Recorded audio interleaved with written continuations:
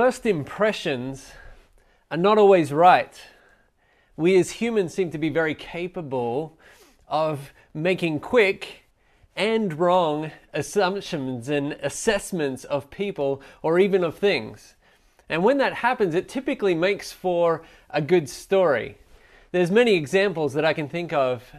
So if you look at the story of the Lord of the Rings, everyone underrates the resilience and the ability of the hobbits. These little guys, they turn out to be awesome. If you go, kids, to the movie Frozen, I know not all of you, if you're boys, you probably don't like that, but if you're girls, you like Frozen, right? And there's the story of Anna, Princess Anna, who thinks that Prince Hans is this wonderful guy, he's awesome, and at the same time, when she first meets Kristoff, she thinks he's a weird guy. But she gets everything backwards, she gets everything wrong. It actually reminds me of another story, Pride and Prejudice, which is a story of Elizabeth Bennet. And Elizabeth Bennet in this story thinks that Mr. Wickham is the most amiable of all characters and that Mr. Darcy is incredibly repulsive. She gets it all wrong. These are just a few reminders of how our initial perceptions can be wrong. And today I want for us to think about and to talk about a word that when we think of it quickly or just give a glancing thought to it, we can think of it wrongly. That word is joy. When we hear the word joy, we often think with a quick thought that it means feelings of happiness or bursts of laughter, being completely carefree. But is that all that joy is? Because by those defining qualities, joy must be rather giddy, whimsical, and even fleeting. That picture of joy doesn't actually really line up with the words that God seems to have given us about joy. I'll give you a couple of examples. If you were to turn to James in the Bible, chapter 1, verse 2, it says, "Count it all joy, my brothers and sisters, when you meet trials of various kinds." Trials is when we're meant to find joy. If you go to Hebrews 12, there's something similar going on there. In verse 2, it says, "Looking to Jesus, the founder and perfecter of our faith," as in Jesus is the one who gives us our faith, "who for the joy that was set before him," the joy before him, "endured the cross." So there's this pairing of joy and suffering that just doesn't make much sense.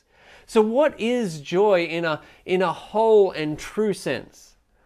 This is probably something that we should know or think about because we're told in the Bible that joy is a fruit of the Spirit. Now, don't get confused by that language there, especially if you're not familiar with Christianity or haven't had much time around the Bible. When it says fruit of the Spirit, it means byproduct of Jesus coming into your life and changing you, changing your heart. There should be a byproducts from that, and that is, it says in Galatians 5, 22 and 23, that the fruit of the Spirit, the byproducts of Jesus, are love, joy, it's the second one on the list, peace, patience, kindness, gentleness, faithfulness, and self-control. Those are the things listed out. We're meant to have joy. If you go over to Philippians chapter 4, verse 4, we're instructed there to have joy. It says, rejoice, as in be full of joy in the Lord always, and again I will say, rejoice. Now, if you're anything like me, the thought of trying to continually manufacture happiness, if that's what joy is, just this whimsical feeling, that thought of trying to manufacture that all the time is utterly exhausting. It's an overwhelming thought to try and manufacture that. When we start to slip into a misinformed image of joy, that's what we can think that we have to do. We can wrongly think that the Christian life is plastering a smile onto our face, about going about life pretending that everything is not just fine, but good. Yes, I'm good. Please do not ascribe to that view of Christianity. And don't settle for thinking that that is biblical joy. Now, perhaps I'm talking a little bit in circles here, and maybe it'd be helpful for me to clarify some ways that we're talking about joy already, where we seem to be talking about two ways that we can view joy. There's worldly joy, and then there is Christian joy. Worldly joy being joy that is for the majority of the culture around us, the world around us, as it defines joy. And then there's Christian joy, which is joy as God defines it. Worldly joy, as we've already said, is this kind of fleeting feeling, whereas Christian joy is this lasting, refreshing fountain. It's something that can be had in all seasons of life. Christian joy can be had in the midst of suffering. Christian joy can be had in the midst of hardship. How so? Well, I'm going to invite you to turn with me in a Bible to 1 John chapter 1, verse 1. So not John, but 1 John. It's further on in the Bible, right near the end of the Bible. And so I'm turning there to 1 John chapter 1, and I'm going to read from verse 1. And as we read this, I would encourage you that when we read these first few words, you're going to see that it's really big, lofty language that's being used. And it may be helpful for us to know that when it's using these terms, it's actually talking about Jesus, okay? So just know that when we're reading this, it's talking about Jesus. So 1 John chapter 1, verse 1 says, "That which was from the beginning," it's talking about Jesus, "which we have heard, which we have seen with our eyes, which we have looked upon and have touched with our hands concerning the word of life. The life was made manifest, and we have seen it and testify to it and proclaim to you the eternal life which was with the Father and was made manifest to us." Now, there's a lot of, like I said, lofty language here. But what it's describing here is the first advent. It's describing the arrival of Jesus into the world. The big words are used to help us see the magnitude of this moment. To understand that Jesus' arrival was a big deal, because it's reminding us that the eternal God, remember it said, he that was from the beginning, Jesus, the eternal God, the creator of all things, he came and was made manifest amongst us. He came in the flesh. He became visible. The God who was invisible, Yahweh, came and was visible amongst us. And this is John, one of Jesus' disciples, writing and saying he not only became visible, he was hearable, and he was even touchable. God was touchable. It was incredible. And we're witnesses. We Christians are witnesses of that fact.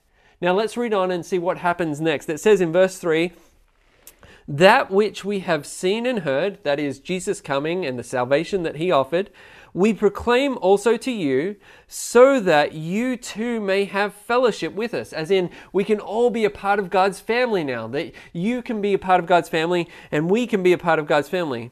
"And indeed," it goes on, "our fellowship is with the Father and with the Son, Jesus Christ." Listen to verse 4. "And we are writing these things," all of these things, that Jesus came, that we can be right with God and be a part of God's family. We're writing all of this so that what? Our, or some translations your, it just means all of us, our joy may be complete. Joy, fullness of joy, completeness of joy is found in Jesus. We don't sing the song "Joy to the World" this time of year without reason. There's good reason. Jesus was God manifest. He was God in the flesh, and he came and he became the great source of joy for us. We could put it this way: he is the spring of true joy, who is given to quench the world that is parched by temporary joys.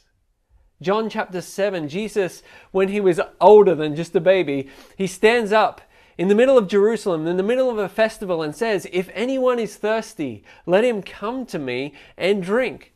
What Jesus was talking about was the satisfaction, the joy that was found in him. Now, it may just sound sweet for me to sit here today and say, okay, joy, true joy is found in Jesus. And you may be thinking, okay, but how? Like specifically, how? And so I want to point out 3 thoughts on how Jesus is the giver, the bringer of joy in our lives. Now, there are many more things that we could pick on than just 3, and none of these I'm going to do justice. We could talk about them further. But the first of those is this: Jesus is joy because he is the proof that God hadn't given up on his creation. Let's not fool ourselves into thinking that Jesus was obligated to come into our world. No. God had every right to either destroy his creation when we rejected him, when we sinned and turned against him in the Garden of Eden, or to just, he could have destroyed us or just left us alone. And yet he chose to engage. He chose to come. Just the arrival of Jesus is a source of joy for us. Now, in a much scaled down way, let me give you an illustration of this. A number of years ago, back in 2008, I had news from the church I was working at the time that they sensed the call of ministry on my life, and they wanted to have a service, an ordination service, where they just wanted to pray for me and commission me into that. Now, when I got news of this, I called up my dad, who was living in Australia. I was in the US, in Texas, and Dad was in Australia. I called him up and let him know what was going on. Now, what was really cool was over the next few days, my dad scrambled and organized to come at expense, to come last minute, to be there, to be a part of that service just a few weeks later in Texas. He flew all that way. Now, he wasn't obligated to come, and yet in love, he chose to come. And when he came, it was a great source of joy to have him there. Now, scale that illustration back up and to think about the fact that we can find joy, all of us, in the thought that God hasn't forgotten us, that he sent Jesus to come into our world, into our mess. The second thing that I point out to you is that Jesus is a source of joy because he is the one who provides a way, and the only way, for us to be right with God. You see, that baby that we celebrate this time of year came with a primary purpose. And we often forget that when we look at a nativity scene, we forget that that baby came to die. And not just to die a death, a brutal death, at the hands of his own creation. That baby was the creator. It's absurd. It's crazy to think about. To put it another way, the absurdity of that whole story, of the Advent, is a source of joy for us because we know that baby didn't just come. That baby came to die, to rescue and to redeem a world, to reconcile us, to make us right with God. You see, that death of Jesus wasn't just some weird, meaningless death. No, that was the way that God allowed for us to be right with God. It's through Jesus' shed blood and that alone that we are able to be made right in relationship with God again. And so I would just encourage you that we can find joy in the thought that Jesus didn't just come into the world, but he came into the world to save the world.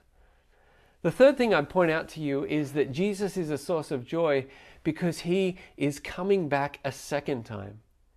And he's coming back with the purpose of destroying all the things that steal our joy in this life.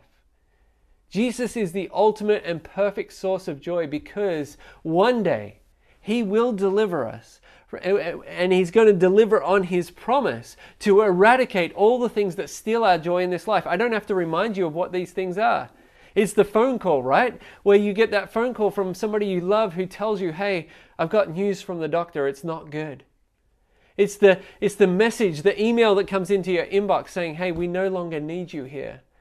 You're being terminated. Or it's the door that slams behind somebody you love walking out who doesn't plan to come back again. These are all the things that steal our joy in this life. But we can find joy in the thought that Jesus didn't just come. He didn't just save, but his promise to come back again. And when he does, he's going to right every wrong. He's going to correct every injustice. And as we think on that reality, it produces in us joy. So in multiple ways, Jesus provides us with joy. But I can almost hear you guys asking the question as I'm sitting here, is it possible to live with this Jesus joy you're describing, Harley, in the real world? And if so, what does that even look like? Well, I'd like to point out to you one of my heroes, a man who lived in Bristol in the 1800s. His name is George Muller, and he's famous for his reliance on God with his extensive work with orphans. Now, I'm not just bringing him to your attention because he was a perfect man. He wasn't. No one's perfect except for Jesus, but I am personally inspired by him because of his love for God, his humility, and his joy. One of my favorite all-time quotes from anyone is from this guy, George Muller.